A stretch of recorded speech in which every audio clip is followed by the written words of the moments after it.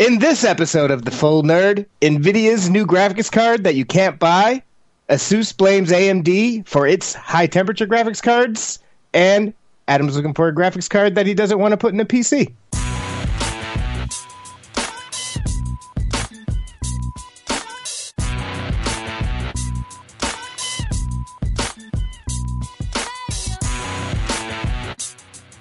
Hello, welcome to The Full Nerd episode, I believe, 126. Gordon couldn't make it today, so great. I'm Brad Charkis. Again, I should have probably looked at all this stuff before we started. I'm Brad Charkis. I'm here with Elena Yee. Hi, everyone. And Adam Patrick Murray. Controlling the vertical and the horizontals with Willis. Willis is back after an extended vacation. He's feeling good. He's ready to help me out again. Still no mic? Still no mic. He's not allowed on the mic yet. That's okay. Yeah, he need not until he builds his first PC do we give him a mic. Oh, is that the way we do it around here? Maybe. Yeah. I'm not sure. Yeah, and then Swayze in the YouTube chat says, "Tell Gordon that Brad's doing the intro from now on."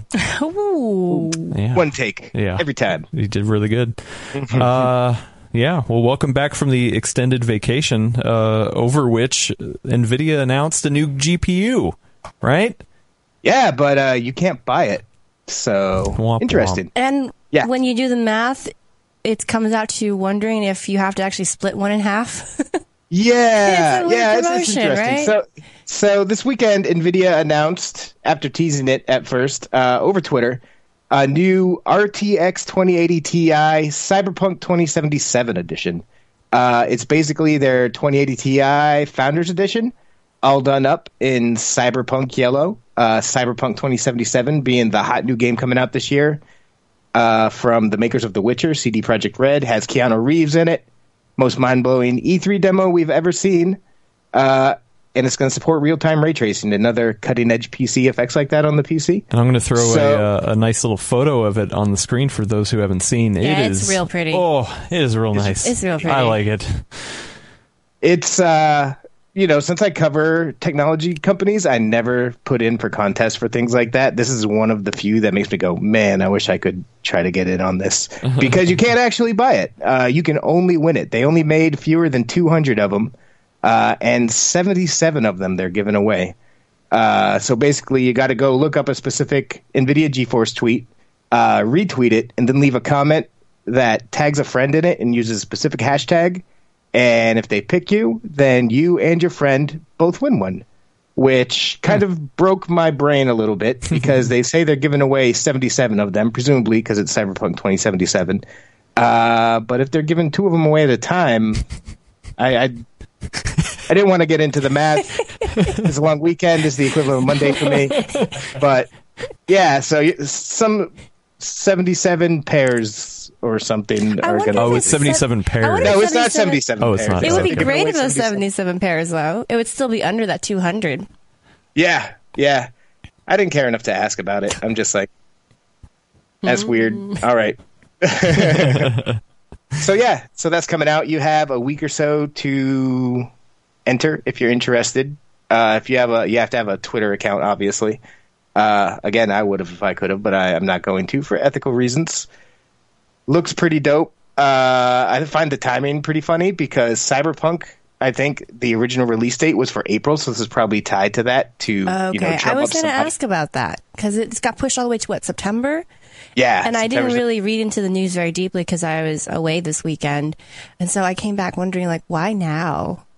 Yeah, it's probably not that hard to take a 2080 Ti Founders Edition and slap a new backplate with a new coat of paint on it, but it probably was in the works for a little bit.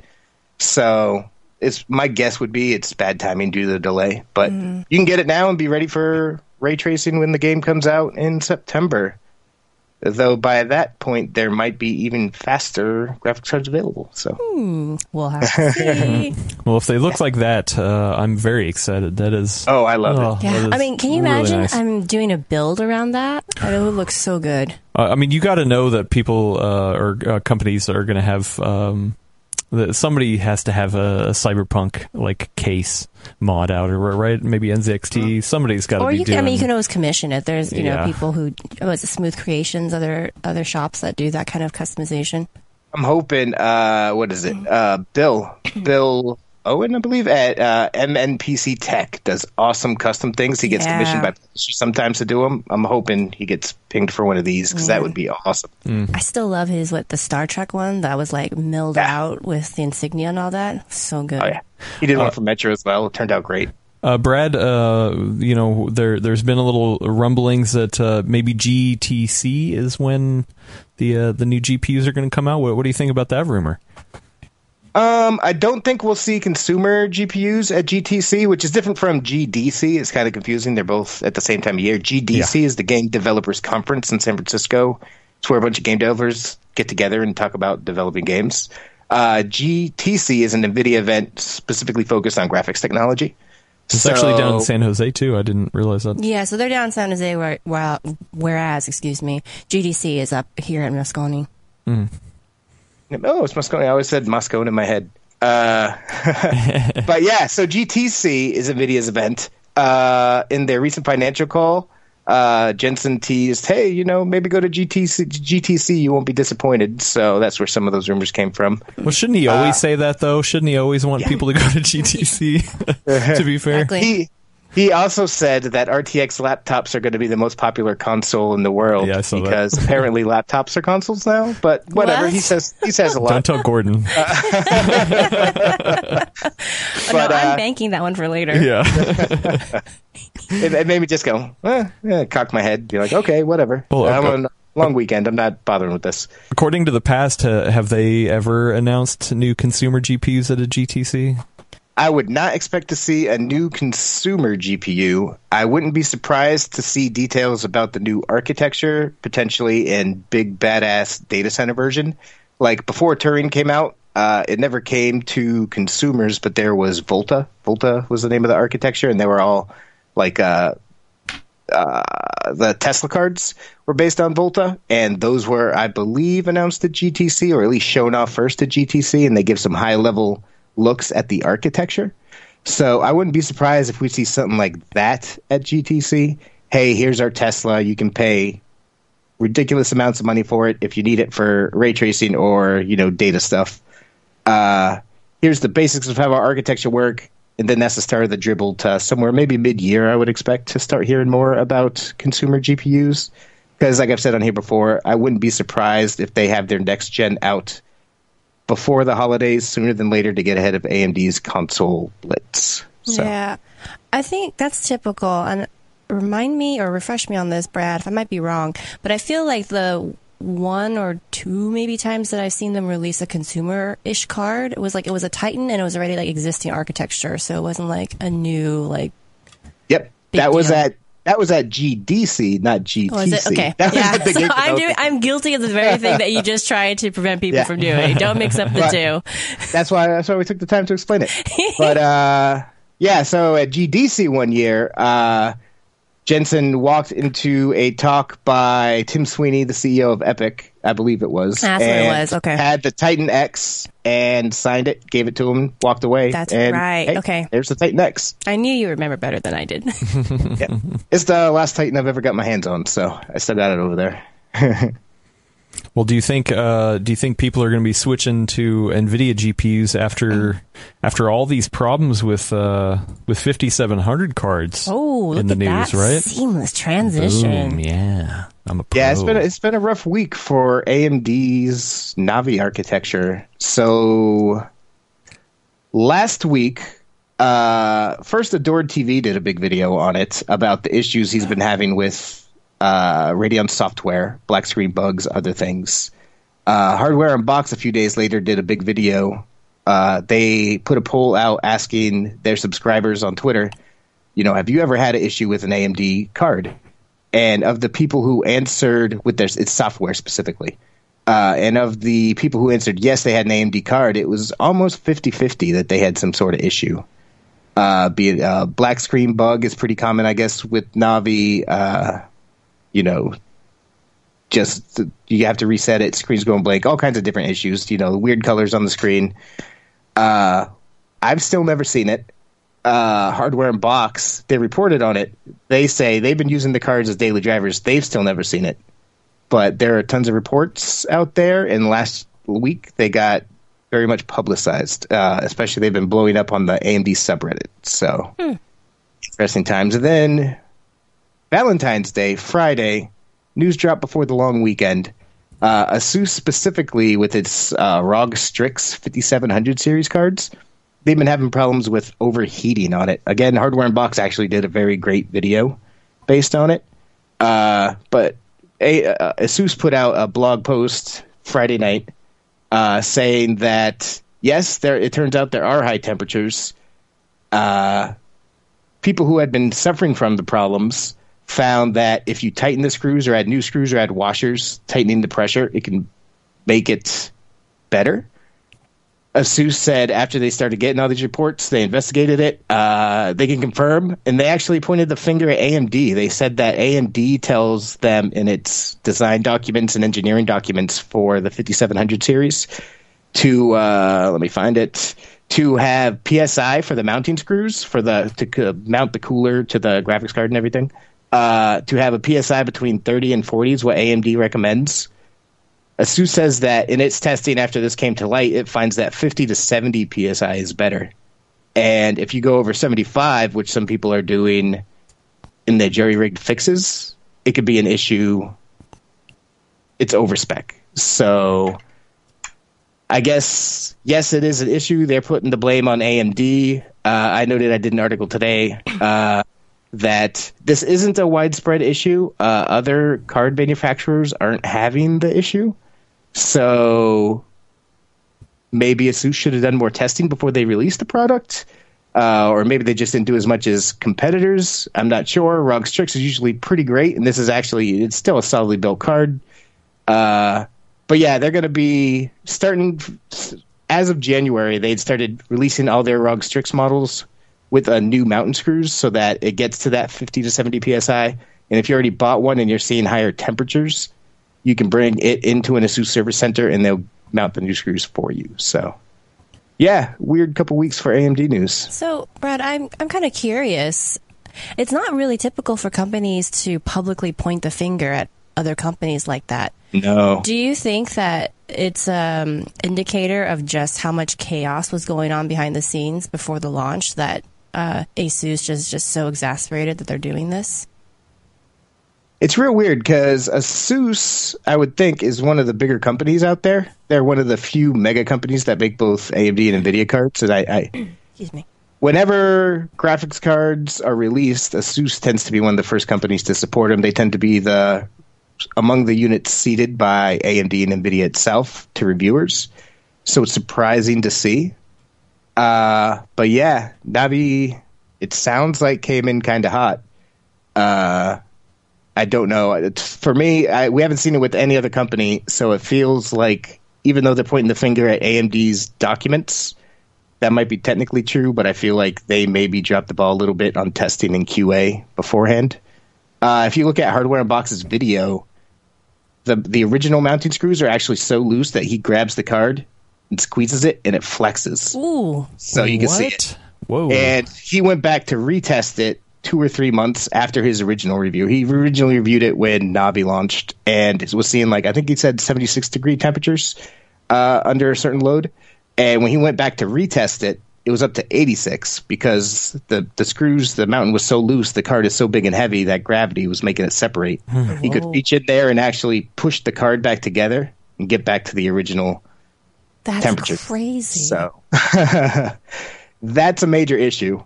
Good on Asus for fixing it because that is a major, major issue, especially because the ROG Strix is like a premium, top of the line, like one of the most expensive models.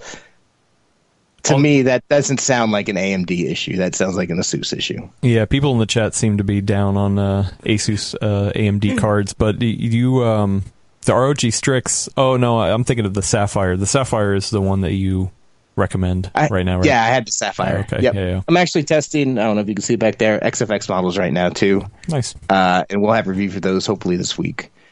But yeah, so just to continue on that for a bit, when Hardware Unboxed, they did one of the jerry-rigged solutions to tighten the screws more after they noticed that pressing it together fixes it. So they did it with screws and washers and whatnot.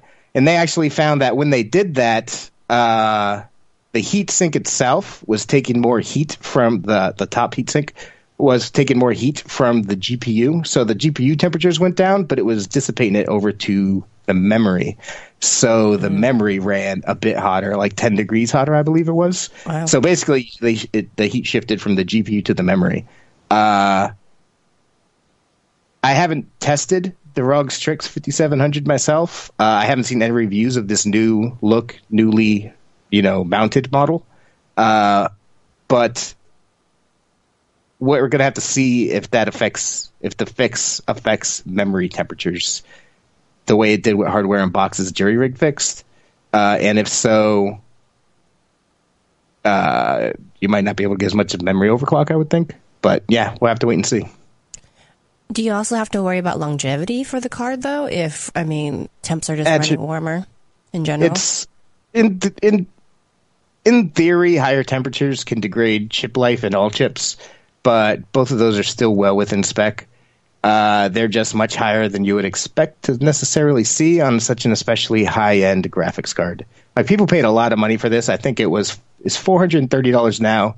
I think it was $460 or $470 at launch, at which point you're basically deciding to get this Strix specifically over a more powerful 2070 Super. So you would hope that the cooling solution would be up to par. And it sounds like there was some sort of major mix-up there between AMD and Asus. Yeah. I can't imagine anyone's happy right now. And the biggest thing that I'm wondering after hearing about all of this is how, the DIY approach to fixing it, how are you supposed to actually gauge a proper PSI? Yeah, if I had the card and I wasn't seeing issues with temperatures, I would just leave it alone. They say you can bring it into an Asus Service Center or have it sent to an Asus Service Center starting in March, so not right now, but in a week or so, and they'll replace it for you. I'd probably recommend that because from the numbers that Asus put out, they put out a graph showing stuff. Their maximum suggested PSI is 70, and once you hit just 75 is when it starts to be overspec and you're seeing stuff. So I would maybe leave it in their hands to fix the problems they caused. So yeah, for sure. I was just wondering myself, because if people were taking it upon themselves to fix it, almost like sort of akin to the whole Red Ring of Death thing, where people were baking their Xbox 360s. It's like, well, wait, how do you actually measure that so you don't damage your card because you over tightened it? Too late. When I had the Red Ring of Death, I used to actually have to. I could pile stuff on top of the thing, and so it would put pressure on the console, and it would make it nice. So don't do that to your Asus graphics card; they'll fix it for you. There you go. Back on the driver stuff, we got a lot of people in the chat, worrying about drivers and saying that AMD drivers have been bad for a long time. I thought for a while the tide was turning. I thought, it felt like for a good couple years people were like, hey, you know what? Actually, they're almost up to date. Also, the software, I can't remember the name of the software they use, kind of like GeForce Experience it's called Radeon software. Radeon software. Yeah. Crimson. Oh, okay, that's what I was saying. Yeah. But yeah, it seems like people still feel pretty burned by it. What are your thoughts? I know you said you haven't had anything hardware related, but software. I haven't had any issues with AMD software myself. I haven't used it as a primary driver in my primary rig, so I don't use it day to day like a lot of people do. I haven't seen any issues on our testing rig, but our testing rig is a dedicated system, free from bloat and everything, to try to show the cards in their best case scenario kind of a deal and work down from there. So it doesn't have all the extra software and stuff installed on it that your system at home would. And it sounds like some of the issues stem from software conflicts with those, because in a statement that AMD gave to Hardware Unboxed, they said that some of the black screen issues are caused by using hardware acceleration in like Chrome and Discord, if that's open at the same time that you're gaming, so the GPU splitting it up between them. That could be an issue, which is not something I ever do on my test rig. So things like that. They say they're actively looking into the issue. I do want to say, though, that AMD software is a lot better than it used to be in general. This is clearly something's going on with the fact that it's so random and variable, it seems like it's just something to do with the random do-it-yourself nature of PCs. Something seems like it's not playing right with Radeon software, and they haven't figured it out yet. Again, I haven't seen it. But AMD drivers used to be like a pile of garbage, like flaming hard garbage. But 3 or 4 years ago, when Raja Koduri was made the head of Radeon, they made like Radeon Software, the Radeon Technologies Group 1, and Radeon Software underneath that 2 into its own group.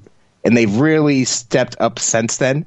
The drivers are leagues better than they used to be. Day one drivers, release day drivers, are for pretty much every major title you'll find them these days. It is a big step over what it used to be, but software issues are like the silent killer, because there are still a lot of people who refuse to buy Radeon cards because of that 5 or 6 year stretch where they were just, back in the Catalyst days, they were just garbage drivers, and people were like, I can just buy an NVIDIA card and it works.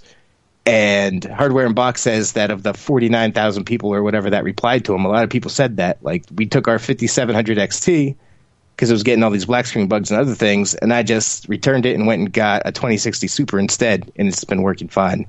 And once you have an experience like that, that leaves a black mark in your mind for a long time. Yeah. So hopefully AMD figures this out. Again, I still haven't seen it, so I can't really talk firsthand, but it sounds like a decent amount of people. I'm not sure if it's actually 50% like was the case in Hardware Unbox's poll, because that's a Twitter poll, highly unscientific, although that's a big sample. There have been a lot of complaints on Reddit and other forums as well. There is something going on. They say they're looking into it. Hopefully they can figure it out soon, because software is the thing that'll turn people away from AMD, not just now, but when the next generation of cards come out, they'll be like, I can just get an NVIDIA card and it works. Why would I, be a beta tester for Radeon software again? Yeah, we got a couple people in our chat saying the same thing, that they will never buy an AMD GPU because of that, or have returned theirs. So, do you think, Brad, that this is an isolated situation with just this particular GPU, or do you think that this is also a sign of because of the change in leadership when it comes to who's managing the software group? It's obviously a whole new architecture. I think it has to do with that. Whenever you move to a new architecture, things are a little wonky. NVIDIA, when the GeForce 20 series came out, RTX cards first came out, they had some issues, none quite this widespread or noticeable when those cards came out and their drivers for the first few months, but they got ironed out quickly. At this point, Navi released in summer, so to see people still reporting that these are not necessarily widespread, but widespread enough, that's a real bummer. Yeah, I think it has to do with the architecture change. Okay. Interesting. So, well, yeah, it's interesting. Hopefully we don't see something like that on the Xbox and the PlayStation 5. But they tend to use their own software. Yeah, I doubt that would happen because they're working so closely with all the components that they would not allow such a situation to happen, because the whole point of a console is that it's plug and play. You literally plug it into the wall, you connect the controller, and you're off to the races. I wouldn't be surprised if AMD is a smaller company than NVIDIA and Intel. I wouldn't be surprised if a decent chunk of their engineering and support resources are working on that happening right now, and maybe that's why this hasn't been smoothed out yet. Definitely a possibility. Well, Brad, I have a question. How well do Radeon cards work in an eGPU? Pretty well, as long as they don't get a black screen bug. Oh, ooh. Yeah. All right. Right for it. Touche. So yeah, actually, this is something I wanted to talk about. It's funny. Just as I wrapped up my monitor quest, now I have a new quest to go on. Yeah. Okay. So explain this to me, because I actually had no idea you were on this new journey. Yeah. So well, it's very new. Backstory to it. I've actually. I've been a little worried to bring it up. Really? Yeah, just because. Some people might know I moved recently. I moved to a new place. It's actually quite smaller than our other place. I mean, square footage wise, probably not, but our last place was like a big open floor, like loft layout, so I had room for a full desk and everything. But in our new layout, the way we have it configured, it looks like I'm probably not going to have room for a dedicated desk, which means I'm not going to have room for a personal tower. What? Can you just leave it on the floor? Well, I mean, but then I'd have to have a monitor, mouse, and keyboard. Like I'm saying, like I don't room have for like absolutely no desk at all. Exactly. Yeah. Oh, in the way, or I mean, that we could. I mean, it's one of those things where it's like we could, but then it'll be in a weird spot, and then it's going to take up a lot of room. So like it was one of those things where I was like, all right, well, I'm not super married to it. I mean, I'd love to have a PC, and it really would make me feel like less of a person if I didn't have a full PC tower at home. But maybe there are other options. I think I had talked to you about maybe building a small form factor to put under the TV or something. But then I was like, oh, well, what about the eGPU stuff? Because I have access to nice laptops here at work, and I don't need a gaming laptop necessarily if I can just use an eGPU. So. And I was like, and it's a lot cheaper to get into. So it's one of those things where I was looking around, and I mean, there are like roundups of like best eGPU and stuff like that, but some of them are old, and it looks like they're not updated that often. So for me, like I've been trying to figure out like, okay, is that even a good solution to go down? I actually saw an article recently from was it Tech Radar? I think so. Saying like, oh, don't get an eGPU. You should either do a full tower or get a full gaming laptop. And I don't agree with that at all. Yeah, personally, I don't want to get a gaming laptop. I guess I could. But I like the idea of being able to have it portable, like still use it as a laptop rather than just a desktop replacement. So, I mean, that's an option, but also, I mean, a dedicated gaming laptop's a lot more expensive than an eGPU if I already have a laptop. A lot heavier, man. Don't underestimate that weight, like you were saying. Like, gaming laptops are heavy. Yeah, and when they're not, like, what is it, the MSI GS, whatever number they're on now? 75, yeah. Yeah, 75, like 4 pounds, sure, but you are going to be sacrificing some performance for that. Yeah, I mean, I've used some good gaming laptops for sure, but I mean, you're not going to be able to push the way that I'm used to with a tower, right? And some people are saying, hey, hook it up to a TV, which, I mean, that was one of my ideas, but then you kind of, you still have that problem of like, I know Hayden had reviewed, what was it, the Lapdog, like a mouse and keyboard pad that you can sit on the couch. Like, I mean, it's weird working off a TV. Yeah. It's really weird. I mean, especially it's like for me at home, I do probably like 80% gaming, 20% work. So like in that 20%, that TV would just be really weird. And also the other point, I mean, with an eGPU, you can still put an output of the GPU to a TV, so I could have the best of both worlds. I could work on a laptop, or if I wanted to hook up to the TV, I still could with a dedicated console or PC. Sorry, oh boy, dedicated PC under the TV. Jensen's already working on you. Yeah, which is maybe just a console. Who knows? It seems like the eGPU is the better way to do it. But yeah, I mean, I know you've tested some eGPUs, right, Brad? Is this a stable thing to even go down? Yeah, you can definitely work. To me, like what you're saying for your personal scenario, like you seem like the ideal eGPU user to me. Like you want a light portable thing to be able to go with you and then just come home and play games. That sounds great. It's a lot easier now than it used to be. Now that external GPU docks are actually a thing, you don't have to like jury rig weird setups. Like we have a guide to setting up external graphics card because one of our contributors did it for years, and that was before external graphics cards happened. And if you have an older laptop, you can still do it, but you got to use the technique. And it involves like buying weird things off of like AliExpress and figuring out specific models and stuff. Now, if you have a USB-C equipped Thunderbolt 3, yeah. Yeah, Thunderbolt equipped laptop. You can just spend a couple $100 on an eGPU, put a graphics card inside, and get gaming. I haven't tested them extensively in a while now, and the last time that I did it, I was using a mid-range card. I know at least before with the weirder esoteric setups, you would lose a decent amount of performance because reduced PCIe lanes. I'm not 100% sure how it works out with these USB-C external docks. I do know you are looking to lose some performance. So maybe don't get a 2080 Ti and stick it in there. But if you're looking for a solid mid-range experience, I think that this sounds great for you.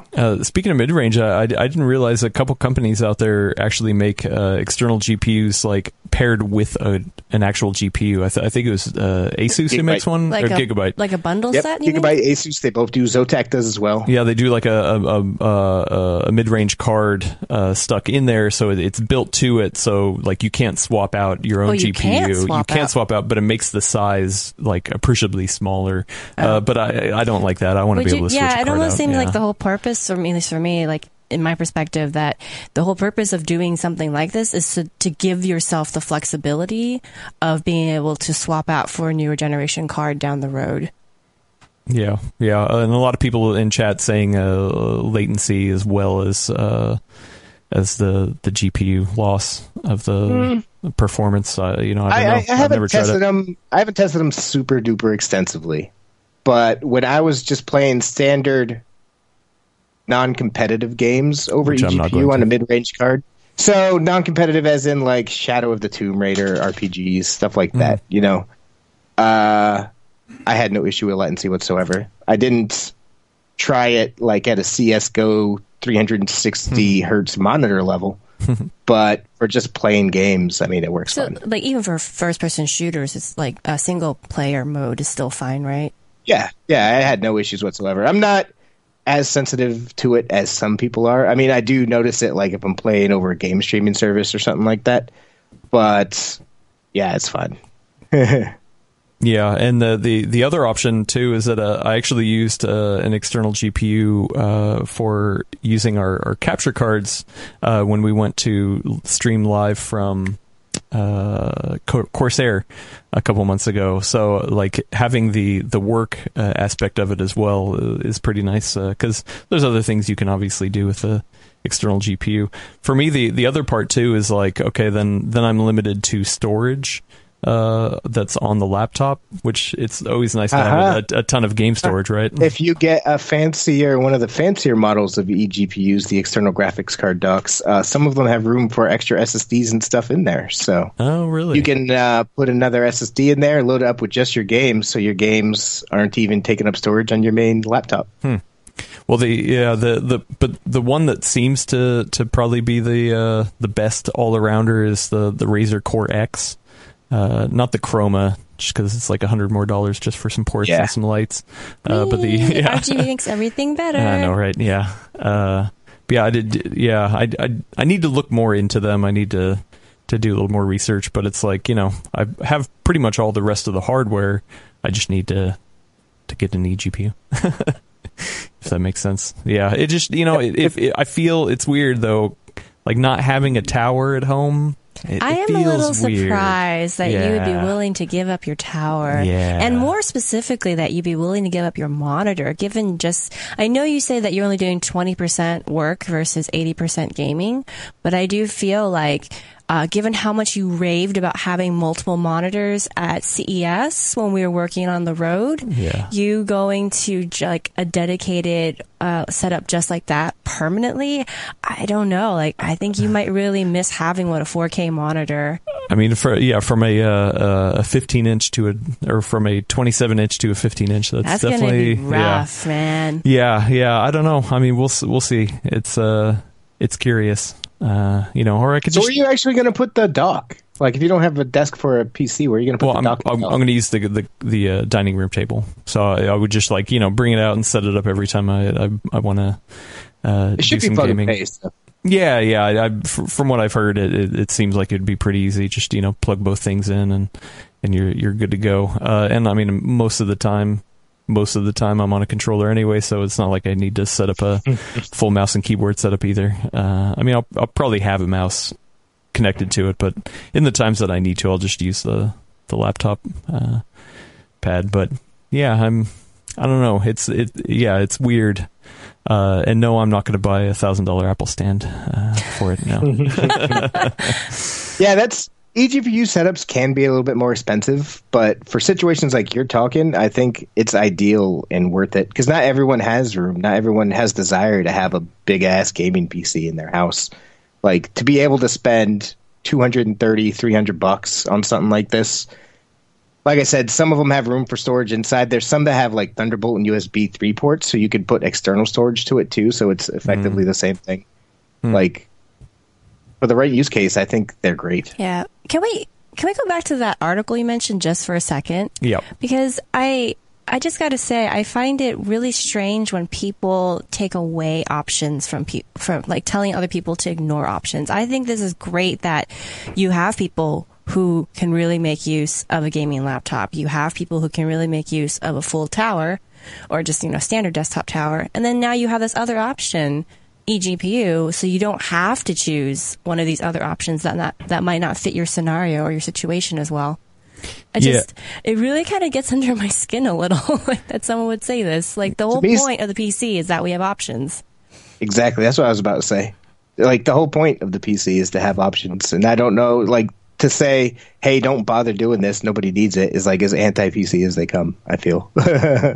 Yeah, it's funny. The article, which it's 5 days ago on Tech Radar, titled "Don't buy an external graphics card, just build a PC or get a gaming laptop." Seriously, point out to hey, yeah, you're gonna lose some performance, and then the price and stuff, and some of this was sparked by Lenovo showing off the I can't remember the model number. Yeah, well, they had the gaming laptop that didn't have a GPU in it. Yep. Yeah. I actually wrote about that, and I forget the name of the card myself. Yeah, I'm sorry. But, it's a curious thing. I like that idea. And, yes, you're giving up some performance, so we'll see with that, but they're saying, hey, for the same price of the thing that they spec'd out, an Alienware M15 is gonna blow it away. But arguably you are still losing some performance when you go to mobile versus desktop. I know they say they're supposed to be like close to parity now, but it's not true that it's like exactly the same. And some people are saying that in the chat that like some of these laptops have the built-in options are just fine enough, but when you're coming from a full tower, it's it's hard to give up. It really is hard. It's hard to give up. And there are going to be some people who don't want to game when they're on the road. Like they don't need the laptop to be a gaming laptop. They only want to do it when they're stationary and plugged in at home. Yeah. Like that's why I think like Adam, you're a great use case, and I think what you're saying applies to a lot of people because a lot of people game these days. A lot of people also need to take their laptop to work and have it with them for 8 hours a day and bring it with them on the bus or however they travel.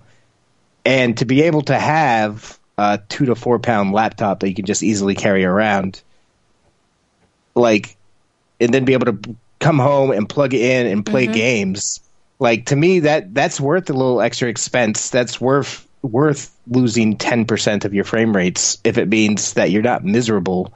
Or at least you're significantly more comfortable just carrying around your small laptop all throughout your 10 hours of work a day or whatever.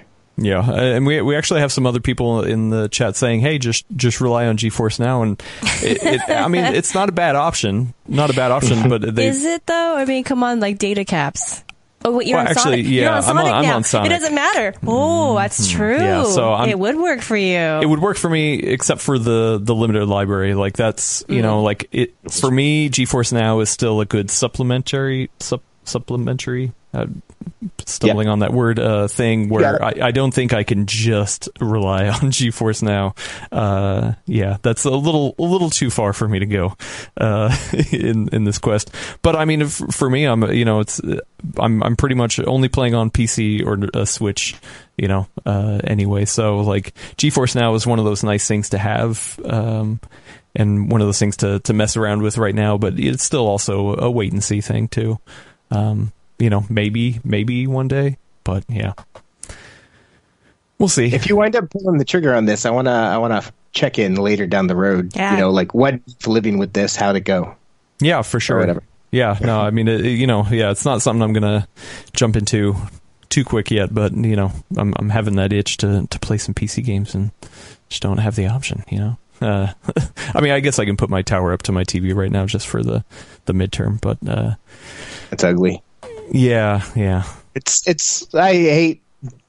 I don't hate because I do it sometimes, but a lot of games that are built for PC, even if they have console versions, the interface on the PC is built for sitting a foot away, not 10 feet away. Mm-hmm. So like the text can get super wonky. Mm-hmm. And real quick, one of the questions I had, you say it bumps it down to 4 lanes, so it'd be better to go mid-range. I mean, what do you think is like the best kind of card to target for an eGPU? Not that I was going to go 28 Ti, but yeah. Again, I haven't extensively tested it myself. I'm just speaking off of general knowledge. But I think it's telling that if you look at like Gigabyte's Aorus and like if you look at the ones that like Zotac and Asus they put out, they tend to top out around the cards that are like 2070-ish level. So pretty high end. You're going to lose some there.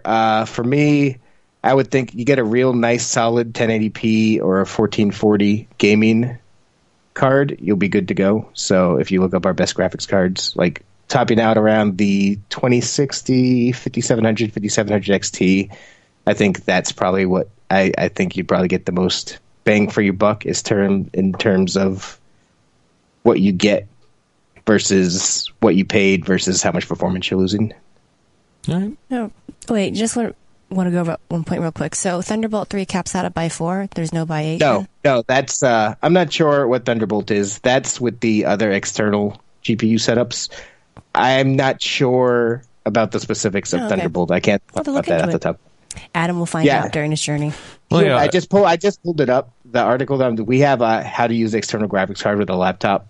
It's like 6 pages. It's many thousands of words. Yeah. But the actual external GPU dock one is just the first page because it's that much easier compared to what we had before. Yeah. So. It's really just plug and play.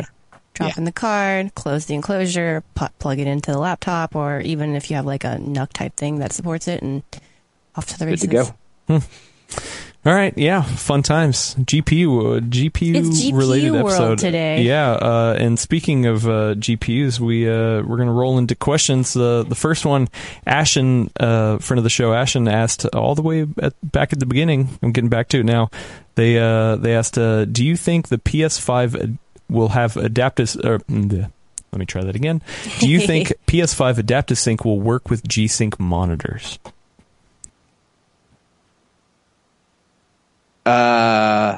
Not the ones that are out now. G-Sync monitors, there's a second generation of them, I guess, that are coming out. I think it's TFT Central has done a lot of good reporting around this, where they have a slightly different hardware module that does play nice with adaptive sync, not just G-Sync now. So if you have one of those newer G-Sync ones, I think there's only 1 or 2 models out right now, but it should be more common going forward. That would work with it. I'm not sure about I don't think existing G-Sync monitors will work with it. All right. PS5, adaptive sync. Do we really think they're going to try to lean too heavy in adaptive sync and high refresh rate? They've talked about it, but it's usually kind of lip service. You mean to go up against the upcoming Xbox? Well, I'm just saying both have kind of talked a little bit about, adaptive sync and high refresh rate gaming and stuff like that. Well, I mean, I think Microsoft is leaning into it because under Phil Spencer, they really embrace the whole idea that we're all one big, happy Microsoft gaming family. So PC, Xbox, it doesn't matter. As long as it's one of those things that Microsoft touches, then it's all good. So they're kind of bringing in aspects of the PC into the console experience. I think adaptive sync, I believe they've already formally announced for the Series X. They have. I don't think they have for PlayStation 5. I would expect it to be in PlayStation 5, however, just to match that feature, and because AMD's in both of them, and they're doing a lot of the driving for adaptive sync. Yep. So I would expect to see it there. As far as frame rates, don't expect this to be an 8K machine or anything near a 2080 Ti. But they said it was going to be 8K. That I can play 8K. What are you talking about? It's also going to have ray tracing. Yeah, so. You can use a GTX 1050 and make it play at 8K, you'll just get 3 frames a second. So, what I'm hoping for in the new console generation is that 60 becomes the new standard again. Get back to that, because having 30s with dips into 20s is just rough. Yeah. I mean, that's the problem. Yeah, is that people always want it to push forward, but then they just keep pushing the tech behind it forward. So it really depends on each developer, and it's a bummer. Yeah. People are getting all in a tizzy over the ray tracing and the GPU inside of the new consoles.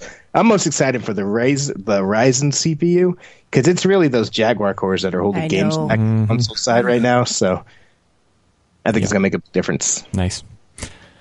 All right, we got one from a friend of the show, Dennis Siberian. Is it worth spending extra money on a special gaming or office chair to use with a PC? How long should the good chair last in general? Gaming chairs.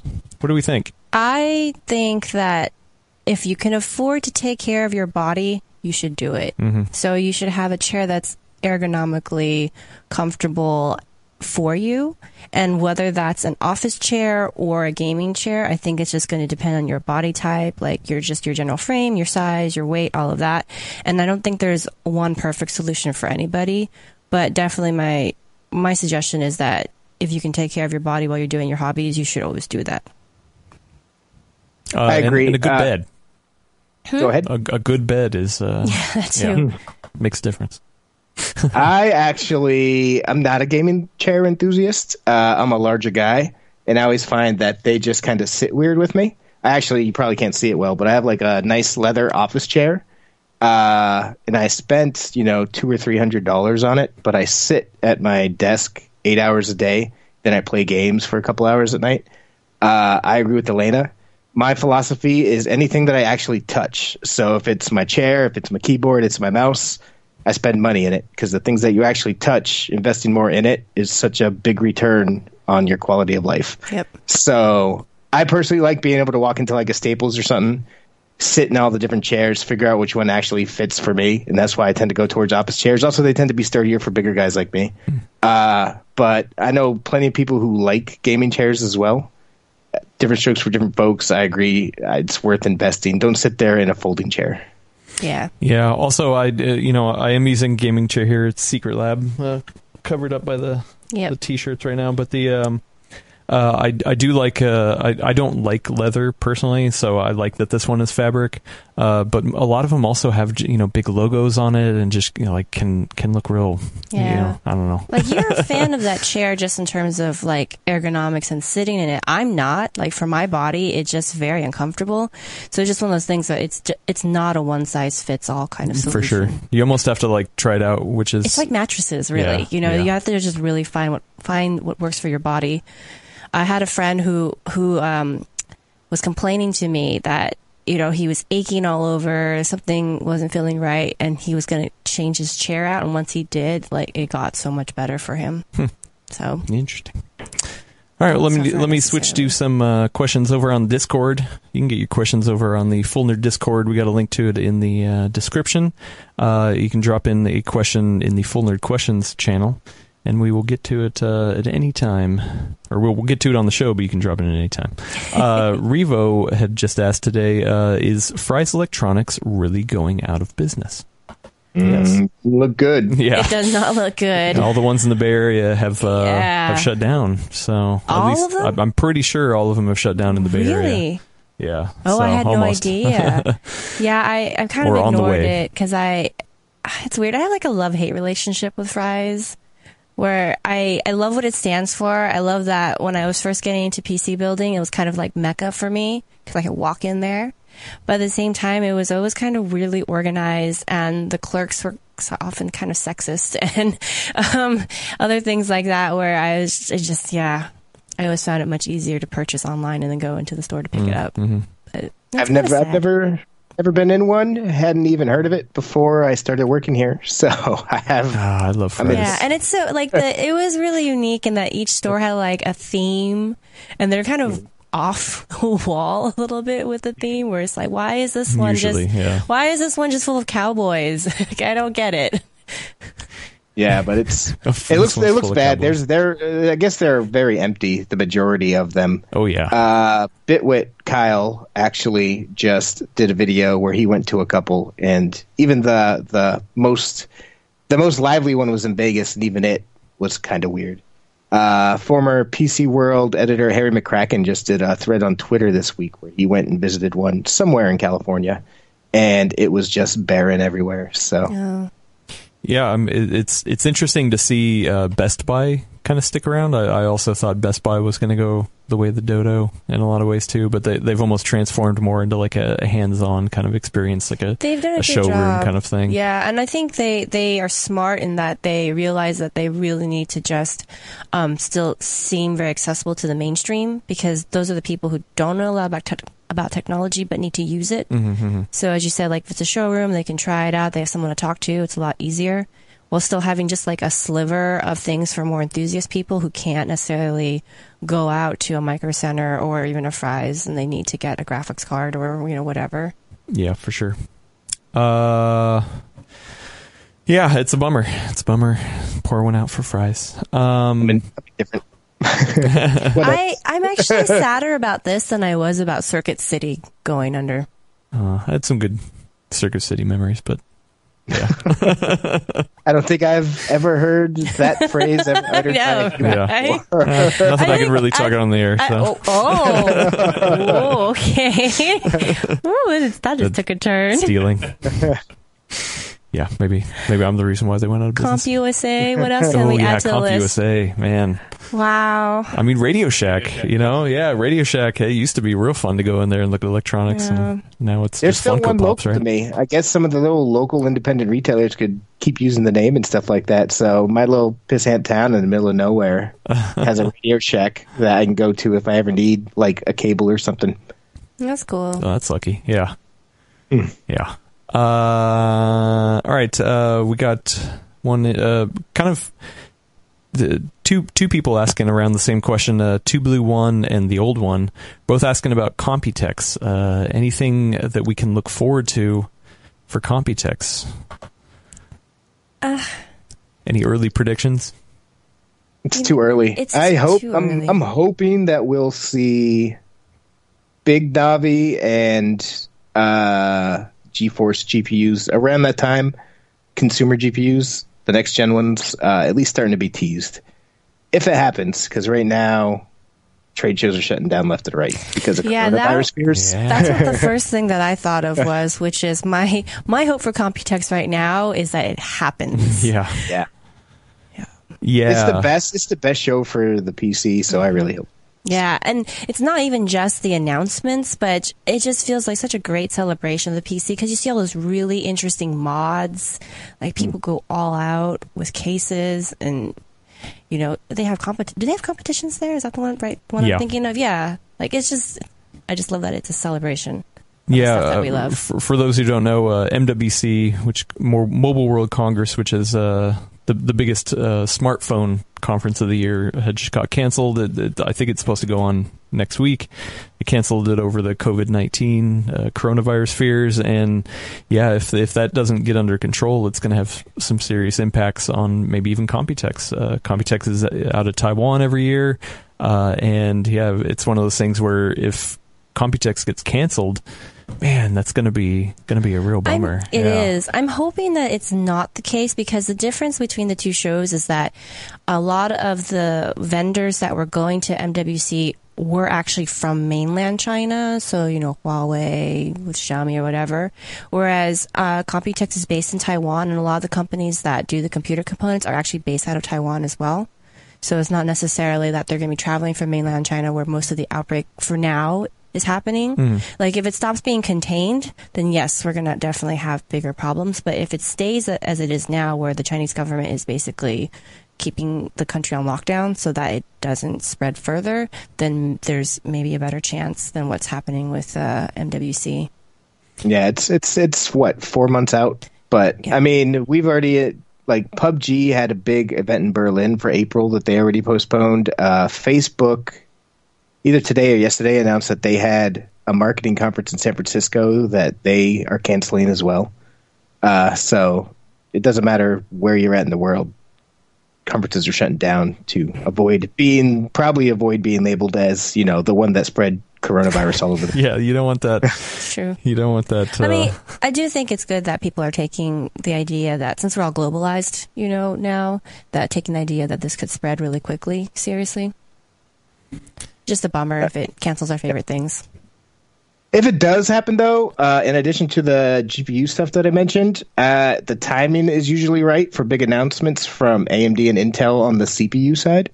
So, I mean, that would be about the time, considering that Ryzen 3rd Gen launched in the fall or late summer last year. Computex is about the time where AMD would probably start talking about next gen. Intel would have something of its own to come back and counterswing. So, yeah, look for big announcements out of there. Yeah. You just never know what they are this early. Yep. Okay, here's a fun one from Bad Dog. If you could lay back today and play one video game for the rest of the day, what game would it be? Ooh. For the rest of the day or my life? Yeah, like it They seems say like, today. Like that. Ooh, today only. I mean, I do need to actually finish catching up on Assassin's Creed, so I probably would choose that.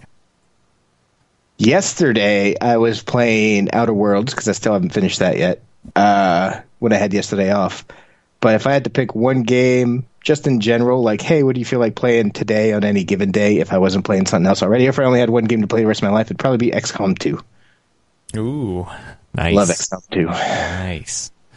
I had a coworker who actually used to play that and then use like our names as coworkers for the characters. And he would come into the office every so often and be like, sorry, you're gone. I was like, what? This feels personal. That's funny.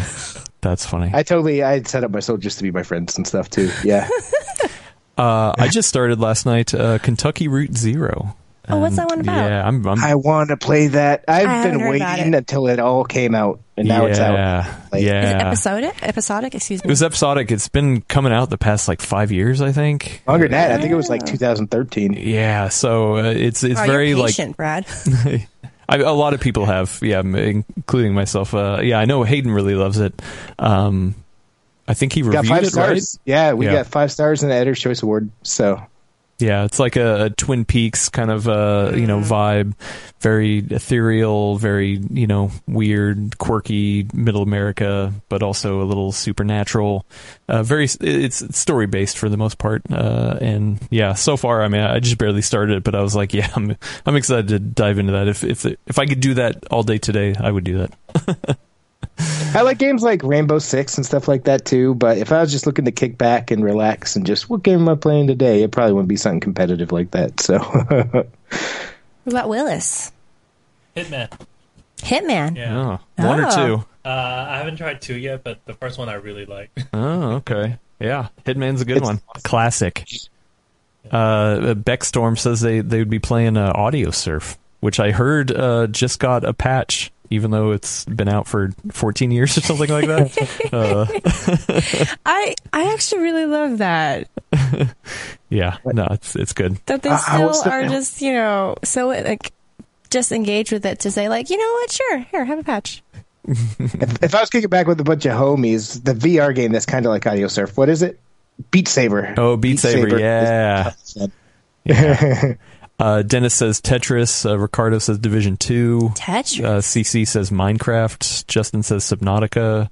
Warlord Wassman says Quake 3 Arena. Yeah. I used to play a lot of that back in the day. Yeah.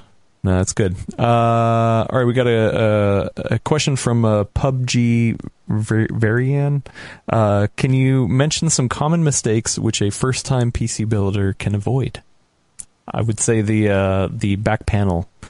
Being sure to put the back panel audio or the motherboard shield. Yeah, the motherboard shield on before you put the motherboard in. That's a good one. Making sure the motherboard shield's in is one, I would say, and I'm guilty of this one. If you're using a modular PC, make sure all your cables are actually properly seated. How many times have I messed up a build on this in this set because they let me do that job? For me, if it's your first time ever buying a PC, for me the big one is to make sure that all your parts actually work together. If you go to a PC part picker, like they have a compatibility guide, you can just plug your parts in and it'll let you know if something doesn't fit. Yeah. Like that's a big one. That, and also it'll let you know if you're buying a motherboard that needs its like BIOS flashed to work with the CPU you're choosing, because if that's the case, then you might put everything together correctly, but it's still not going to post because, you know, it doesn't know how to work with that CPU, and you'll have to get a boot kit. This usually is more often with Ryzen. So I love backwards compatibility, but that makes it difficult. Yeah, so they'll give you a boot kit, so you'll get a more modern, like a really cheap, like was it? I don't know what line it is, like Athlon or whatever, and that so that you can at least get the BIOS update to work, and then you would, you know, go through the whole process of actually installing everything. I would say also the amount of cooling, or not cooling, the thermal paste. Like I remember when I first started, I was just like super nervous because I was like, I want to put enough, but I also don't want to put too much. Steve at Gamers Nexus has a really good video for that, Yeah. where he kind of really purposely overdoes it and then like underdoes it to kind of show you what the margin that's is cool. of standard deviation kind of thing, where how far you can push the boundaries. So it's really actually reassuring, because you realize that you have more leeway with it than you might think if you're a very nervous builder, which I can be. Mm-hmm. I actually, before we move on, it's several years old, and the images might be messed up in the article now, but I actually did an article that was like 10 or 13 common PC building mistakes to avoid. If you Google that on PCWorld.com, you'll probably find a lot of good value information there. I like to think so, at least. I haven't updated in several years, but the information, aside from specific product recommendations, the general information should still all be current. And someone else who works with us, Ben Patterson, he also did an article in the last 3 or so years about lessons learned from him building his first ever gaming PC. So you can look for that on PCWorld.com as well. Again, it's a few years old, but building a PC has been the same for a decade at this point. So there's good resources out there. Last tip, Dennis says, don't forget to grab a Swiss Army knife and tweezers, and then you're good to go. Don't let anyone. Actually, another piece of advice based off of that is don't let anyone troll you with advice taken from the Verge build, because people. I got my anti-static band right here. Oh, good. Some people like to do that, and you know, if you're a first-time builder and you're very eager and wanting to take in advice, you're going to have a good filter. Yeah. There's some more good ones in the chat. Bainato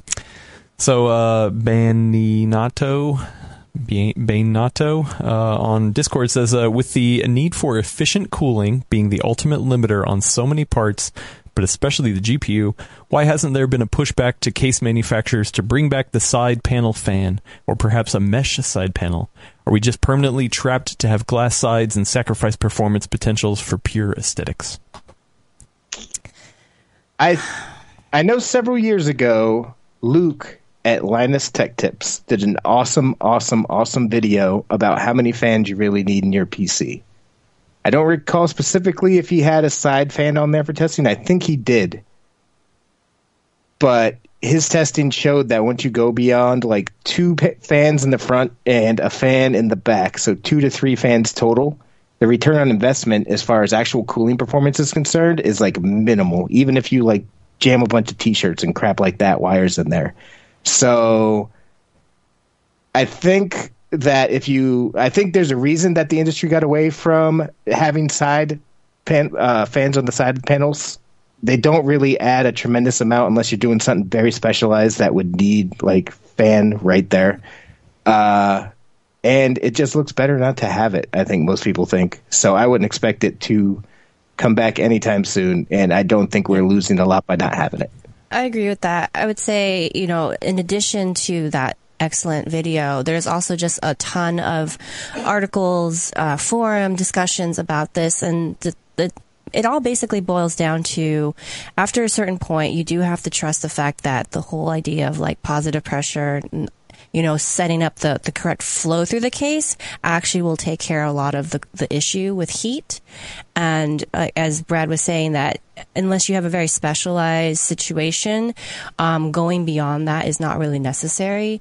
And also just to address the part of the statement or the question that's like, we've moved away from all this stuff. In the old days too, there was just a solid side panel a lot of times instead of tempered glass. So yeah, it's an aesthetic change, but it's not really that much of a difference. Because, correct me if I'm wrong, but I don't really remember cases that had like a mesh or a ventilated side panel. You would have a side like cut out for a fan, but it wasn't like the whole side was open, because that messes with the idea of like routing the airflow through the case and out through the back.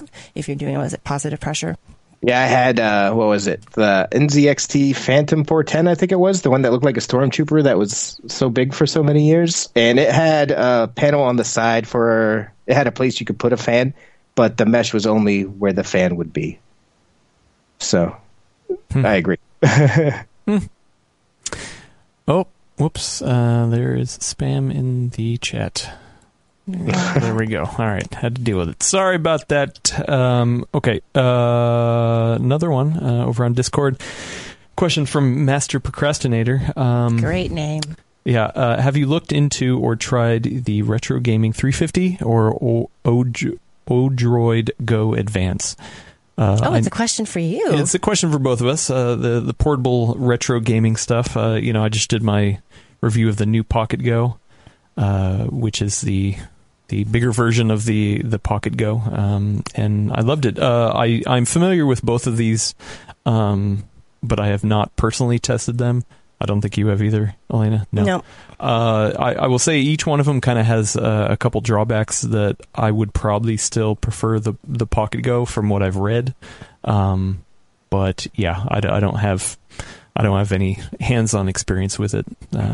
So sorry about that. It's cool that we're seeing more options like this emerge, though. I felt like for a long time it was very, the whole like retro gaming emulation stuff was very like underground. You didn't really have a lot of hardware options like this, and the fact that we're getting so many handheld type things is pretty cool. Yeah, no, definitely. I love it. Portable retro gaming emulation. And they're affordable too. Yeah. Like usually when you're talking about like specialized like niche things like that, like usually that stuff costs for so much, but all these things are affordable. It's totally worth spending $30 to get awesome.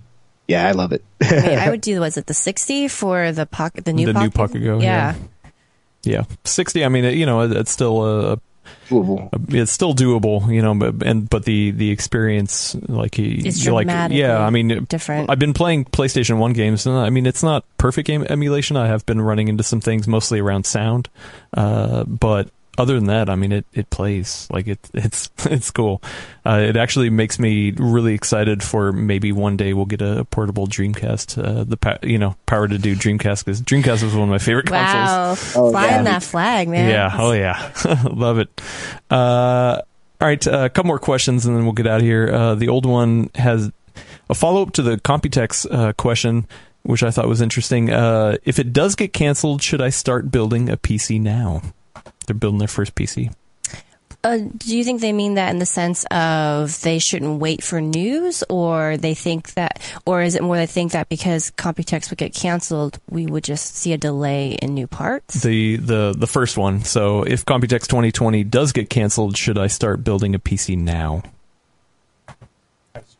Yeah. I guess I'll go first, Brad. So I really don't think that the timing of a trade show should influence somebody's decision to build. I think Brad would agree with me, because you generally say, if you need it, buy it kind of thing. And it sounds like if you are going to wait for Computex, even if the trade show doesn't happen, they're still going to be releasing press releases. They're still going to have some kind of announcement. Maybe it's a stream. Maybe they invite a very small selection of press to go to some neutral location, webinar, I don't know. But the news would come out, so you would know what to anticipate. And if you're willing to wait already, then still go ahead and do that, because you're able to, get your hands on newer hardware. But if you need to build now and you don't really want to wait, you don't like the uncertainty, then go ahead, build now, man. Or person. I mean, I don't know gender.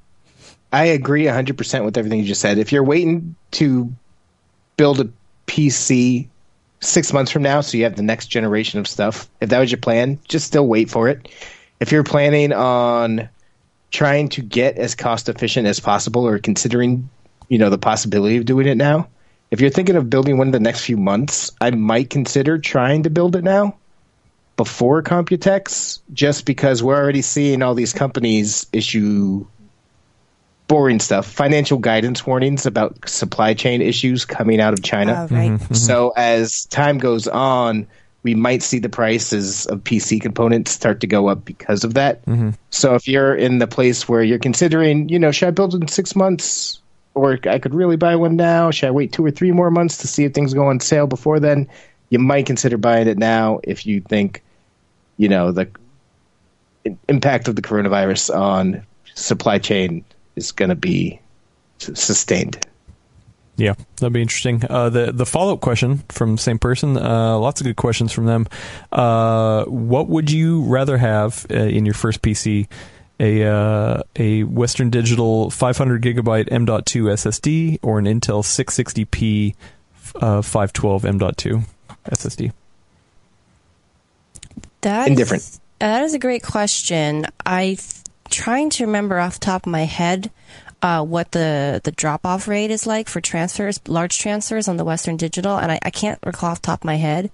So I would say that if you have a specific use case and things like that, like the how fast your transfers are, if you're doing big ones, I would look into the difference between those two drives, because I do know that the 660p's one weakness is that if you have a gigantic file you're transferring, it slows down dramatically.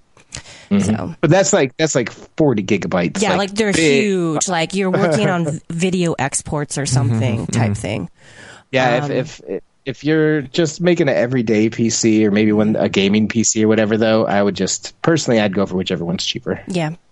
100% agree. And we got $5 from David Wilson. Thank you very much. Question: will the China issues change the Steam hardware numbers because internet cafes shutting down?